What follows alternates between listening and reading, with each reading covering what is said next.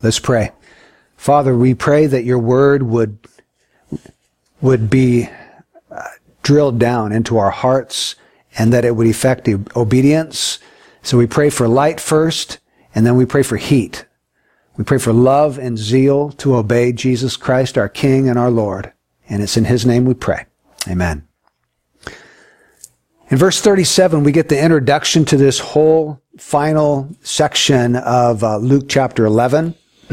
The setting is Jesus really going toe-to-toe and head-to-head against the religious elite of his day. He's going to take on the Pharisees and the scribes in this section. And what happens is that a Pharisee invites him to lunch. And you have to know it's not just one Pharisee. There's a group of people there, because in verse 45, there's a lawyer. It says, one of the lawyers said to him in reply. So there's a group of lawyers, and I imagine there's a group of Pharisees. Now, why do you suppose that this Pharisee asked Jesus over for lunch?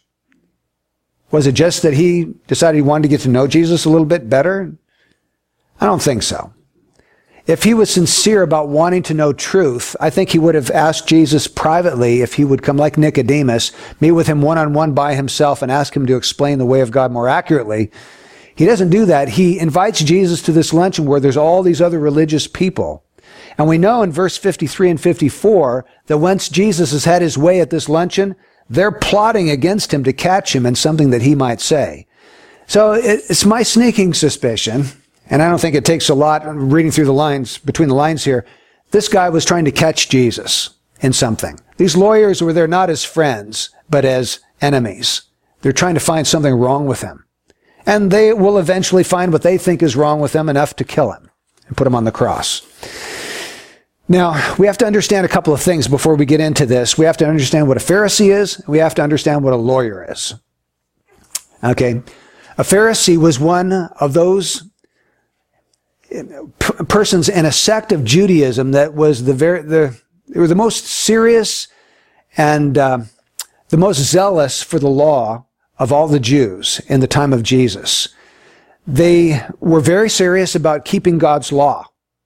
And so they called themselves separated ones. That's what Pharisee means. They looked at themselves as separated. They weren't like the riff and the rabble of the tax collectors and prostitutes and the people of the land. They were different. They kept the law. They were the separated ones. There was about 6,000 of them in Jesus' day. Now the lawyers, when we look at that word lawyer, we think of lawyers today. Someone who represents you in a court of law. That's not who they are. And they didn't do that. These are experts in Jewish law. These are the ones that made up rules and regulations to make sure the people of Israel kept God's law.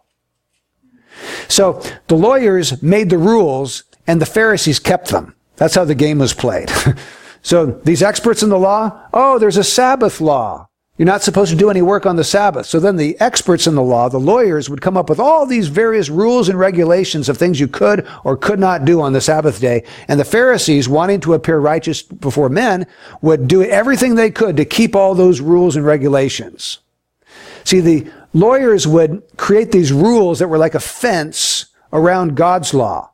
It wasn't God's law itself, but it was a fence around it so that if you had a rule outside here at the fence and someone didn't break that rule, then they'd never get through the fence to break the real law of God. So that's who we're talking about, the Pharisees, the separated ones, and the experts in God's law. In this section, Jesus levels 6 different woes against these people. There are 3 woes against the Pharisees, and there's 3 woes against the lawyers. And if you're like me, you're thinking, okay, what's a woe? I have never heard anyone in casual conversation say, woe to you, Brian. That just doesn't happen. So I looked it up on dictionary.com to find out what a woe was. A woe is an interjection of grief, distress, or lamentation. So if something really bad is about to happen to somebody, you would pronounce a woe. Woe upon you. In fact, the New Living Translation, instead of pronouncing this word woe, it translates it this way. What sorrow awaits you? Like verse 46. What sorrow awaits you, lawyers, as well? So Jesus knew that great sorrow was awaiting these Pharisees and these lawyers. And he said it 6 times. There's a great sorrow that's awaiting you. So what did he mean? What sorrow was about to come upon these Pharisees and these lawyers? We can't really tell from Luke 11, but Matthew 23 is a parallel passage that's going to help us a lot to unlock this. So let's go over there for just a minute. To Matthew 23.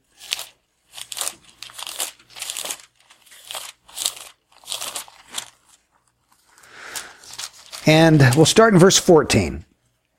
Matthew 23:14. He says, "Woe to you, scribes and Pharisees, hypocrites, because you devour widows' houses, and for a pretense you make long prayers. Therefore you will receive," what?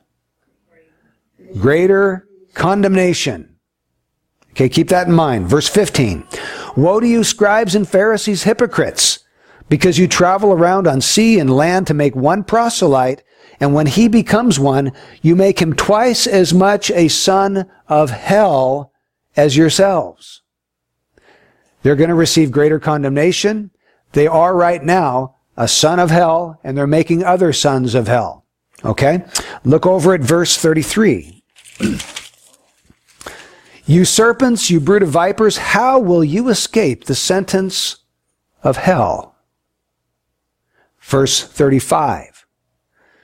I'll break in the middle of the sentence. "So that upon you may fall the guilt of all the righteous blood shed on earth, from the blood of righteous Abel, who was the first martyr in the Bible, to the blood of Zechariah, the son of Berechiah, whom you murdered between the temple and the altar." He was the last martyr of the Old Testament. So Abel to Zechariah, A to Z, all the prophets that they had killed.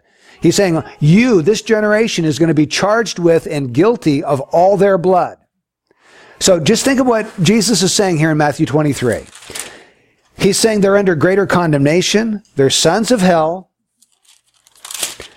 They are going to receive the sentence of hell, and they're going to be guilty of all the murders of all the righteous men from the first martyr until the last Old Testament martyr.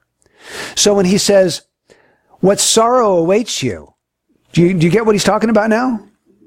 Hell is coming. Now he's talking to the most religious people in his day, and he's saying, you're headed for hell. You're headed for eternal destruction and damnation. Great sorrow awaits you. Now, if they could have just humbled themselves and said, I guess you are right. The things you're saying, we don't like to admit it, but we have to admit it. You are right, Jesus. We repent. Everything would have been great. But they hardened their heart, they stiffened their neck, and they persisted in their own self-righteousness, and most of them, at least, did end up in hell. It says in Acts chapter 6 that a great number of the priests were becoming obedient to the faith, which gives us hope. So some of these religious people there did convert, and eventually they did become Christians, but most of them did not. Now, as we move our way through this passage, we're going to look at 5 sins that these religious hypocrites were guilty of. I called this message the damning sins of religious hypocrites. And you might think, well, what in the world does this have anything to do with me? Because I'm not a religious hypocrite. I'm not a scribe. I'm not a Pharisee. I'm not an expert in the law. But as I've worked my way through these 5 sins, I've seen myself commit these sins. And I have a sneaking suspicion you probably can see yourself at various times in your life committing the same sins that they did. And so we need to be reminded of them, and we need to turn from them if that is something that is a temptation for us. The first one is that they were inwardly corrupt. They were outwardly very clean and pure, but inwardly they were corrupt. Look at verse 38. When the Pharisee saw it, he was surprised that he had not first ceremonially washed before the meal. But the Lord said to him, "Now you Pharisees clean the outside of the cup and of the platter, but inside of you are full of robbery and wickedness. You foolish ones, did not he who made the outside make the inside also? But give that which is within as charity, and then all things are clean for you. But woe to you Pharisees, for you pay tithe of mint and rue and every kind of garden herb, and yet disregard justice and the love of God. But these are the things you should have done without neglecting the others." Now notice in verse 38, this Pharisee was kind of shocked and amazed. He was surprised that Jesus hadn't ceremonially washed his hands. Now we think, what in the world's going on here? This isn't like your mom telling you when you're 7 years old, go wash up, we're having dinner now. It wasn't for personal hygiene. It was a ritual that they would go through, and they would actually pour this water over the tips of the fingers, down the hands, and they would do this before their meals, not because their hands were dirty, but because it was their way of appearing to be righteous and holy. Now, there's nothing in the Old Testament about this washing of hands. This was one of those things that the lawyers, the experts in the law, had come up with along the way. And it made the Pharisees feel really separated. They're the separate ones from all the others, because other people didn't do this, but the Pharisees did it. They washed their hands, and so they could feel smug and superior to other people who didn't go through this ritual. And they're actually feeling smug and superior to Jesus now, because Jesus doesn't follow their rule. Now, do you know why Jesus, he attended their luncheon when they invited him, but he didn't go through this hand-washing ceremony. Do you know why he wouldn't do that? Wasn't God's law, so there's no reason really to do it. And if he did it, he's going to perpetuate this myth that you're somehow more holy if you go through this silly ritual, man-made ritual. And it might be like giving his stamp of approval on it, yeah, which he doesn't want to do. That's true. So Jesus, he would go to this luncheon because he had God the Father had a reason for him there. The Father wants him to speak truth into their lives. There were a few Pharisees that did repent. Nicodemus was one. Joseph of Arimathea was another. Jesus is speaking the truth to them, and some of them, a minority, will receive what he has to say. So he's there on a mission of his Father. But he's not about to go through this silly man-made ritual that has no ritualistic cleansing effect. And then he begins to express this with them in verse 39 to 41. He's saying, you Pharisees, you're really good at appearing nice and clean on the outside. You clean up the outside of the cup and of the platter, but inside of you, you're full of robbery and wickedness.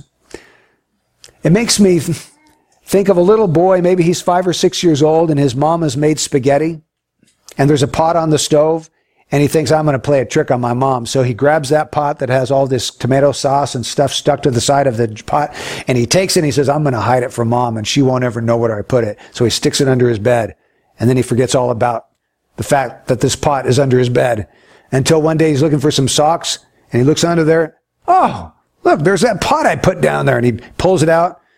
What's in the pot by now? Mold and bacteria. Some ants, some insects crawling all over. So he takes his pot and he starts scrubbing all the outside of it until the outside gleams and glistens really shiny. He says, Mom, look, I cleaned up the pot for you. That's what these Pharisees were doing in front of Jesus. They're cleaning up their outside, but they were so gross and filthy and ugly on the inside, and Jesus is confronting them on that. You see, they were good at the external form of religion, but when it came to the heart, their motives for why they did what they did, we're going to find that their motives were completely off. It was all about them. It wasn't about God, really. It was about them. So Jesus confronts them. You're really good at cleaning up the outside, but you're inwardly corrupt. Now he says in verse 41, here's the answer to you, but give that which is within as charity, and then all things are clean for you. He says in verse 39, you're full of robbery and wickedness. Now think about those words. Robbery. You're full of robbery and wickedness.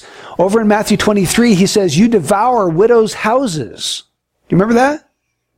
These Pharisees devoured widows' houses. I'm not sure exactly how this worked, but they must have used their influence as their reputation as righteous, holy men to somehow take advantage of widows and take what belonged to them and take it unto themselves. So Jesus is saying, okay, you want to be clean on the inside? Give that which is within as charity.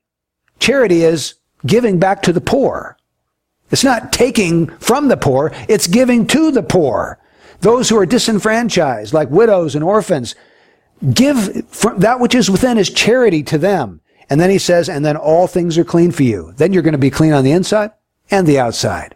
But as it is right now, you're wicked on the inside because you're taking advantage of helpless people who can't defend themselves.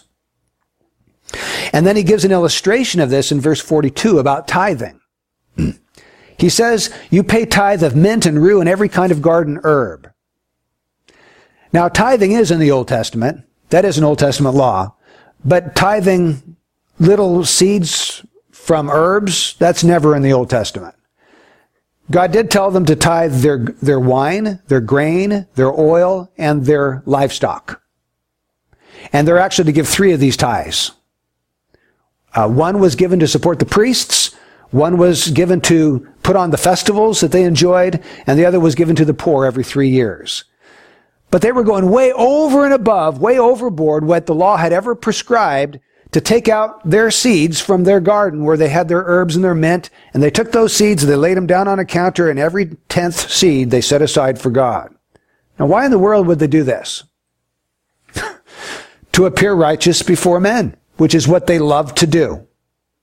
They wanted to show everybody we are super holy, ultra saints. We are way beyond you. We're way over in this level. And look at us. Look what we are going to do for God. It reminds me of that parable where you have the Pharisee and the tax collector, and they're up in the temple praying.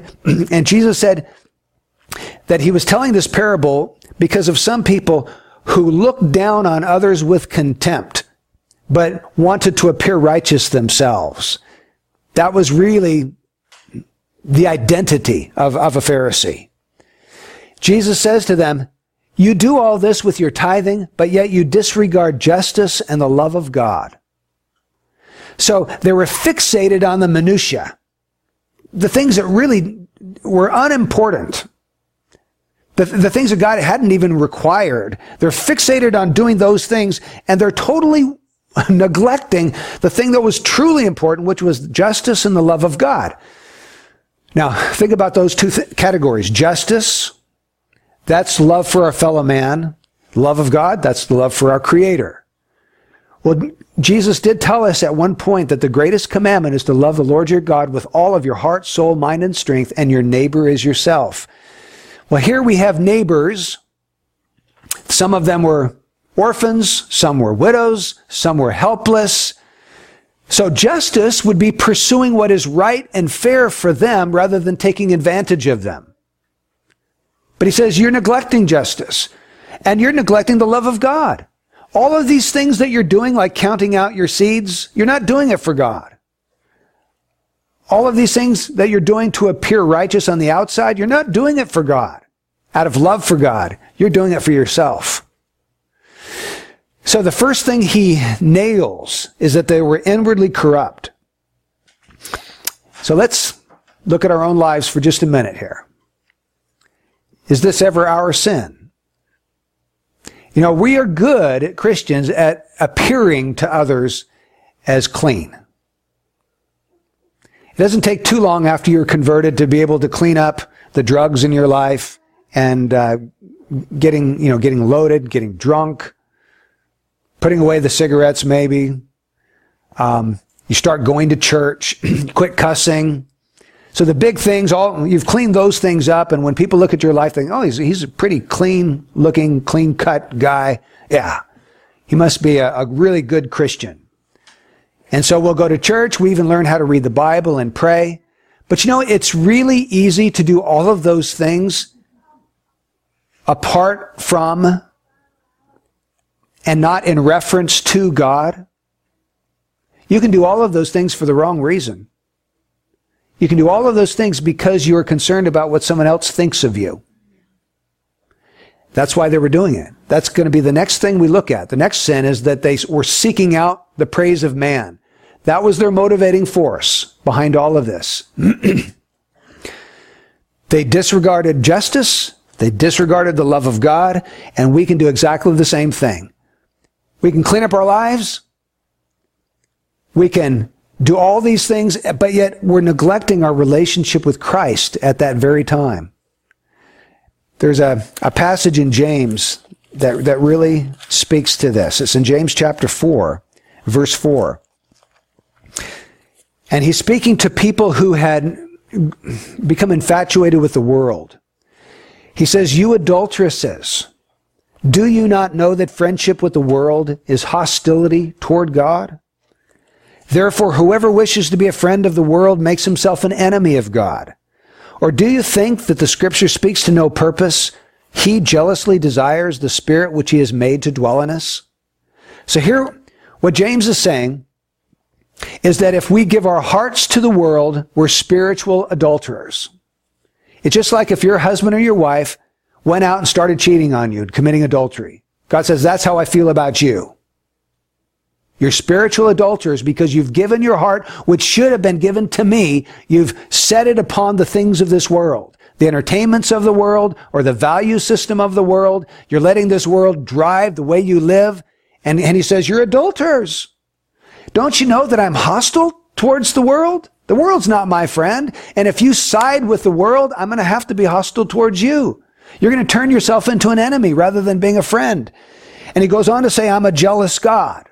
Verse 5, I jealously desire the Spirit which I've made to dwell in you. Now, it's not completely clear whether this Spirit he's talking about is the Holy Spirit or our spirit. I tend to think it's our spirit. We have a spirit from God that should be devoted to him. But when we take that spirit and set it upon the things of the world instead of him, the Lord is jealous, and he does not like that, and the Lord will deal with his own children. He'll bring them back, and he'll wean them from those things that we set our hearts upon. So we need to be very careful that we don't get into this pattern of trying to appear holy before others like the Pharisees did, but neglecting the heart relationship with Christ. Where is your heart today, honestly? Do you truly love God? Is that the reason you are seeking him in terms of spending time in his word or praying, or going out and talking to people that don't know Christ, or coming here and serving by taking care of the children or bringing food? There's all kinds of things we can do to serve the Lord, but let's make sure that it's for the Lord that we're doing that it's not to appear a particular way before others. Okay, the second sin that we see here is they sought the praise of man. Back in Luke 11, verse 43 and 44. Woe to you, Pharisees, for you love the chief seats in the synagogues and the respectful greetings in the marketplaces. Woe to you, for you are like concealed tombs, and the people who walk over them are unaware of it. Now, do you remember what the law was about a Jew getting in close proximity to a corpse or a tomb or a grave? Do you know what would happen? They became unclean. And they had to go through this elaborate ritual before they could become ceremonially clean again. Jesus says, woe to you, you're like concealed tombs. The people walk over you and are unaware of it. What's he saying? You have a defiling influence on other people. You're contaminating them spiritually. Now, the Pharisees thought they were having this awesome, holy influence on all the people of Israel. Jesus said, no, you're not. You're like a tomb. And they don't know they're walking over you, so they're getting defiled without even knowing it. Why were people becoming defiled and contaminated by looking at the example of Pharisees? Well, he tells us in verse 43. It's because they loved the chief seats in the synagogues and the respectful greetings in the marketplaces. They loved the attention, the praise, the honor, the respect that came from their position as a Pharisee. Over in Matthew 23, that parallel passage, this is what Jesus says in verse 5. But they do all their deeds to be noticed by men. That's why they do them. If you're to go back to Matthew chapter 6, Jesus talks about giving, praying, and fasting. And he tells his disciples, don't do your giving, your praying, and your fasting like the hypocrites. He says in verse 2, when you give to the poor, don't sound a trumpet before you as the hypocrites do in the synagogues and in the streets, so that they may be honored by men. That's why they were giving. He says in Verse 5, when you pray, you're not to be like the hypocrites, for they love to stand and pray in the synagogues and on the street corners so that they may be seen by men. He says about fasting in verse 16, whenever you fast, do not put on a gloomy face as the hypocrites do, for they neglect their appearance so that they will be noticed by men. Do you see a pattern here? Don't be like them. They want to be seen by men, noticed by men, honored by men. Everything they do is for the applause of man. And Jesus says, don't be like them. Watch out for that spirit. Don't let it start lurking within your heart and color all of your motives. Now that's tough for us because we can tend to be man pleasers. Have you ever looked at the idea of being a man pleaser as sin? It must be if Jesus warns his disciples not to do it. If we find the sin of man-pleasing or the fear of man welling up in our hearts, we need to identify that as sin, repent of it, and ask for God to cleanse that of our lives and to remove it from our lives. There's a passage I wanted to read to you from John chapter 12. John 12, verse 42 and 43. This is what the scripture says. Nevertheless, many, even of the rulers, believed in him. But because of the Pharisees, they were not confessing him, for fear that they would be put out of the synagogue. Now, why? He says in verse 43, for they love the approval of men rather than the approval of God. How often do we find ourselves doing things? We may not even know it's happening until we look back on it later and say, what really motivated me to do that? Was that for God and his glory? A lot of times, to be honest, we're going to say, no, that wasn't for God. That was for me. I wanted this person to think well of me. Or I didn't want that person to think bad of me. And when we do that, we're falling into the same trap that the Pharisees were in. We just talked about the various good works that we do. What motivates us to do them? Truly and honestly. I think if we're motivated by what someone's going to think of us, whether good or bad, I think the Lord would say, I hate that. I don't care how good it looks on the outside. I hate it because it doesn't come from a good heart. You're dirty on the inside. You might be clean on the outside, but you're filthy on the inside. You're like that pot with all these vermin crawling around in it. Make the pot clean. Get the motivation right. Repent of the fear of man or the praise of man and do it with a single eye to God's glory. So that's the second sin that we need to really think about. Psalm 19:14 says, let the words of my mouth and the meditation of my heart be acceptable in your sight, O Lord, my rock and my redeemer. So that's what we need to go deeper than the external. We need to drill down, where's my heart in this action? Is this for God and his glory and his pleasure, or is it for other people and what they're going to think about me? Okay. The third sin. They placed man-made burdens on others. Let's go back to Luke 11. And let's look at verses 45 and 46. One of the lawyers said to him in reply, Teacher, when you say this, you insult us too. Jesus, stop it. You're insulting us, is really what they're saying. Now, did Jesus say, oh, I'm sorry. I'm sorry. I didn't know I was offending you. Yes, I'll just stop right now. In fact, I'll just leave because I know when I'm not wanted. He doesn't do that, does he? He goes right on and he keeps drilling down even further. And he starts going after these lawyers. But he said, woe to you lawyers as well. You're guilty just like the Pharisees. For you weigh men down with burdens hard to bear, while you yourselves will not even touch the burdens with one of your fingers.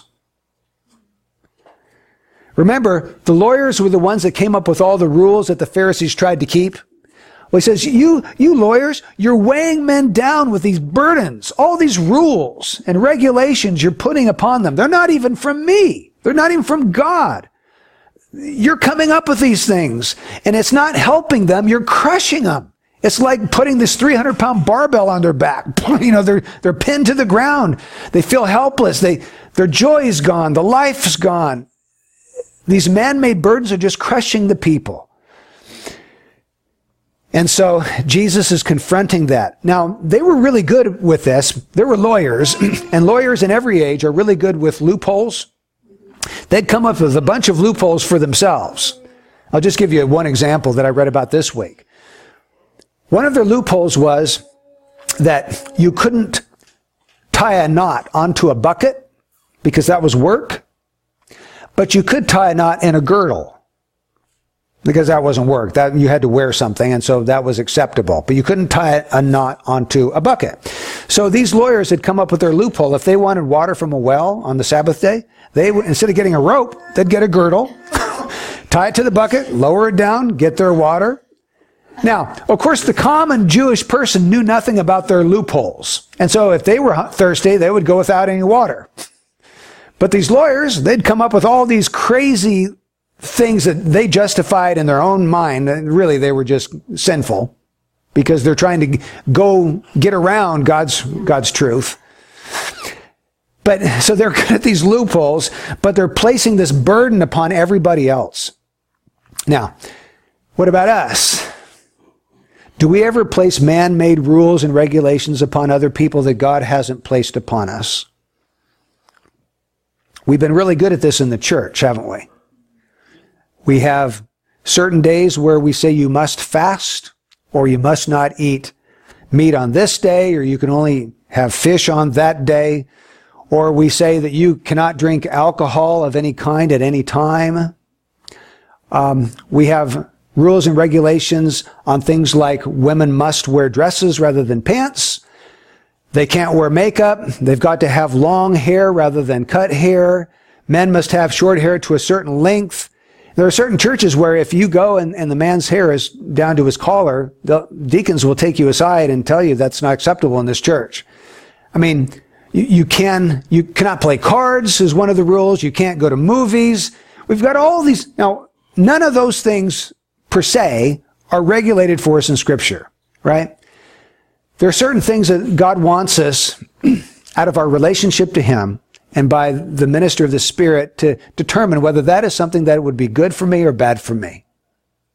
Is that going to hinder my walk with Jesus? Is it neutral? Or could it help my walk? And we're going to have to make our own decisions on some of these kinds of ideas. But for us as a church to start making these rules and regulations and saying you've got to conform and fit into this pattern is sinful. We've fallen into the same trap of these lawyers here. So this is just another one that we need to be aware of. We need to be aware of it. And if we find this pattern in our life, we need to realize it, go take it to the Lord, do business with God, and repent and say, okay, Lord, I was wrong. I don't have the right to impose a rule in this particular area. Number 4, they seek to destroy those who confront them. This is verses 47 to 51. Woe to you, for you build the tombs of the prophets, and it was your fathers who killed them. So you are witnesses and approve the deeds of your fathers, because it was they who killed them, and you build their tombs. For this reason also the wisdom of God said, I will send to them prophets and apostles, and some of them they will kill, some they will persecute, so that the blood of all the prophets shed since the foundation of the world may be charged against this generation, from the blood of Abel to the blood of Zechariah, who was killed between the altar and the house of God. Yes, I tell you, it shall be charged against this generation. They were pretending to honor the righteous prophets of old by building tombs for them, by building monuments for them. If you read Matthew 23, you'll find that in Matthew 23, he says they were building the monuments of these prophets. So they're outwardly pretending to honor the prophets, but Jesus is saying you have the same spirit in you that your fathers did. Your fathers killed the prophets. You know what you're going to do? You're going to persecute and kill my prophets and apostles that I send to you. And they did. Jesus sent the 11 and the apostle Paul out into the world to proclaim the gospel. And who are the ones that persecuted them? It was the religious leaders of the Jews who remain the main persecutors, at least originally. And they did. They persecuted them and they killed them. 10 out of the 11 died martyrs' deaths. They were persecuted and killed. And of course, the greatest crime that they ever committed was not killing the prophets and apostles that Jesus sent, but it was killing Jesus himself. So they would prove that they were of the same spirit of their Father, even though they tried to pretend that they were honoring the memory of these great prophets of old. And really what we need to learn from this is that when Jesus Christ confronted them with the truth about themselves, instead of humbly acknowledging it and repenting, they tried to kill him. In fact, they did kill him. If he was going to confront their sin, we're going to get rid of him. Whatever we have to do, we're going to get rid of this guy because we can't stand the way he puts his finger on our sins and exposes them in front of the world. So, this is a sin that we also can readily commit. I mean, think with me now. When somebody comes and confronts you about something that they think is wrong about you, how do you respond? I'm not real good at this myself, as my wife can attest. Sometimes you might not know, well, is this right or wrong what the person's saying? And so maybe you need to get alone and you just need to think about it and talk to God about it. Lord, is this true what they're saying about me? And if the Lord says, yeah, there's some truth in that, we need to come back and we need to humbly say, yeah, you're right about this. You're right, I'm sorry. Or I apologize for whatever the issue happened to be. What is it that is inside of us that naturally rises up when someone says, you know, this thing you're doing is not right? What is that about us? It's pride, isn't it? It proves that we're sons of Adam. We're sons of the fall. You know, there's a brother I know that he struggles with this too, but at least outwardly, whenever I confront him, he's humble about it. And I think that's really a mark of a godly person. If we can get to the point where we can be humble and just listen, take it to the Lord, ask the Lord, Lord, is that true? If it is, okay, well, then I'll deal with it, Father. That's a mark that we're growing in godliness. And we make it the aim of our lives that we're not like the Pharisees who are stiff-necked and hard-hearted and wouldn't repent, but that have soft hearts. That we can hear the truth. We're willing to hear it. We're willing to confront the evil and sin in our life. In fact, if you have a good friend in your life, a really good question to ask them is, do you see anything in my life that I'm just not seeing that I really need to grow in? Or is there some sin that you're seeing in my life that I just don't see? Speak into my life. You know, that's kind of a hard thing to do, isn't it? But that's a really good thing. If we could get to the point with somebody else where we're really asking that honestly, and then if they share with us, we're not devastated and crushed. We're saying, okay, well, you know, this, my friend, they've also got things in their life too. We all do, don't we? We've all got this bag of rocks we carry around because we're fallen sons of Adam.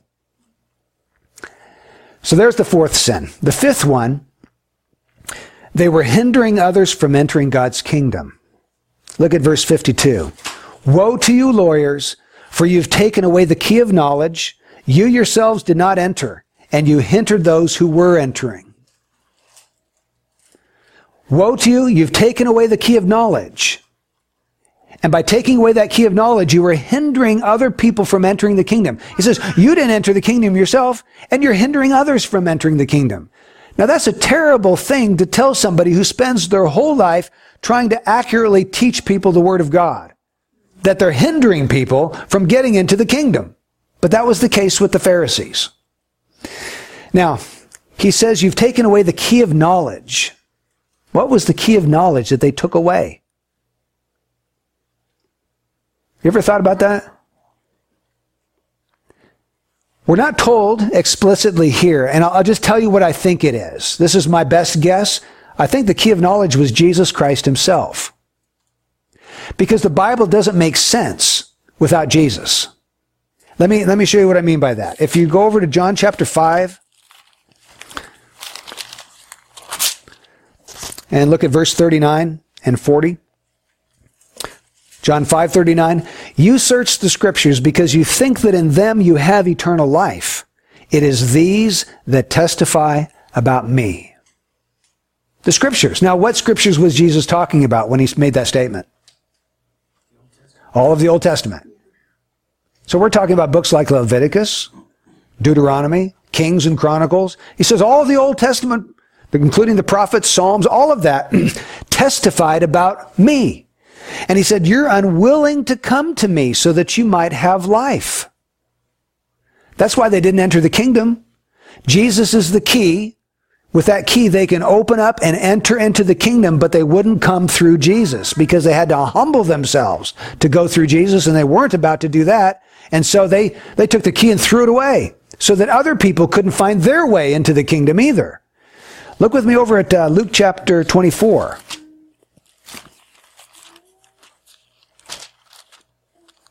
Okay, here we have Jesus speaking to two people on the day that he rose from the dead. They're walking to this town called Emmaus, about 7 miles from Jerusalem. And I just want to point your attention to verse 27. It says, then beginning with Moses and with all the prophets, Jesus explained to them the things concerning himself in all the scriptures. So again, he's giving them a Bible study on the Old Testament, showing them that he's the fulfillment and he's the key that makes sense of all the Old Testament.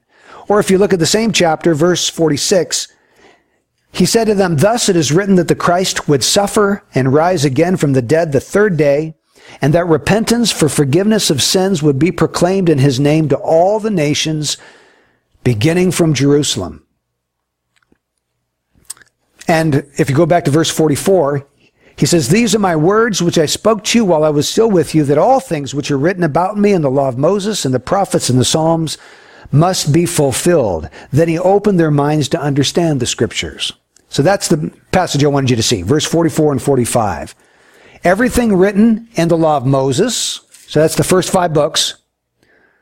The prophets, so that's Isaiah all the way through Malachi. And the Psalms. The Psalms is all the wisdom literature. Basically, these are 3 categories of the Old Testament.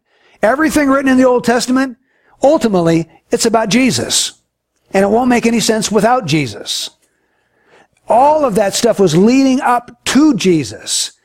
And these Pharisees and the lawyers had taken away that key, tossed it in the lake, and they said, good luck entering the kingdom. Follow my rules and my regulations, and maybe you'll make it into the kingdom. So the leaders refused to come to Christ, and they tried to hinder others from coming to Christ. And without Jesus, the Bible doesn't make sense. Try to study some doctrine in the Bible apart from its relationship to Jesus and see how far you can get with it. Any doctrine you want. You've got to look at every single truth in the Word of God in its relationship to the Son of God. Jesus makes all these things clear. And without him, they're just dark, vague, dim. So how would that be our sin? Well, a couple of ways. Do we ever hinder others from entering the kingdom? Of course, you say, I'd hope I'd never do that. I don't want to hinder anybody from entering the kingdom. But we can do that, can't we? By not representing Christ well. We misrepresent Jesus Christ and we give Christianity a bad name, and people look at all Christians as being hypocrites that don't really believe what they say they believe. So we can misrepresent Jesus Christ, and we can also make Christianity, just like what the Pharisees did, make it all about these rules. And we sort of eliminate Jesus from the whole perspective, and we make it about, well, you don't smoke and you don't cuss and you don't drink, and you go to church now and you read your Bible and you replace this bad habit with this thing. If we try to tell people that that's what Christianity is, we're hindering them from entering the kingdom, because Christianity is about Christ. It's about Jesus. It's about relationship to him. And as we have relationship to him, then he directs us and he teaches us how we are to live in a way that's pleasing to him. So let's avoid the sins of the Pharisees, and let's focus ourselves on Jesus and our relationship to him and our love for him and our desire to please him and glorify him and do all for his pleasure and glory, if we can do that, we will avoid these external, outward sins of the Pharisees, and God will be pleased with us. But if we focus on the external and we neglect the internal, we're going to slip into the same trap that they were in. And God's going to have to chastise us because he doesn't want us to stay there. He wants a different kind of people. People who are clean on the inside, and it works its way on to the outside. So if you find yourself maybe trapped in one of these sins or guilty of one of these sins, take it to the Lord today. Thank God he is the Lamb whose blood takes away the sin of the world. Let's confess that sin. We'll receive cleansing and forgiveness, washing from that sin, and then the power of the Holy Spirit from this day forward to begin to react differently than we have up to this time.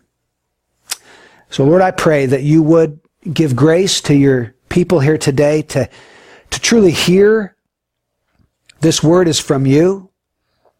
We pray, Lord, that it would go deep into our hearts. Lord, you would speak to us and show us what area of our life that you would have us to apply the cleansing blood of Christ to, and cry out for the power of the Spirit that we might be sanctified and truly made holy. In Jesus' name, amen.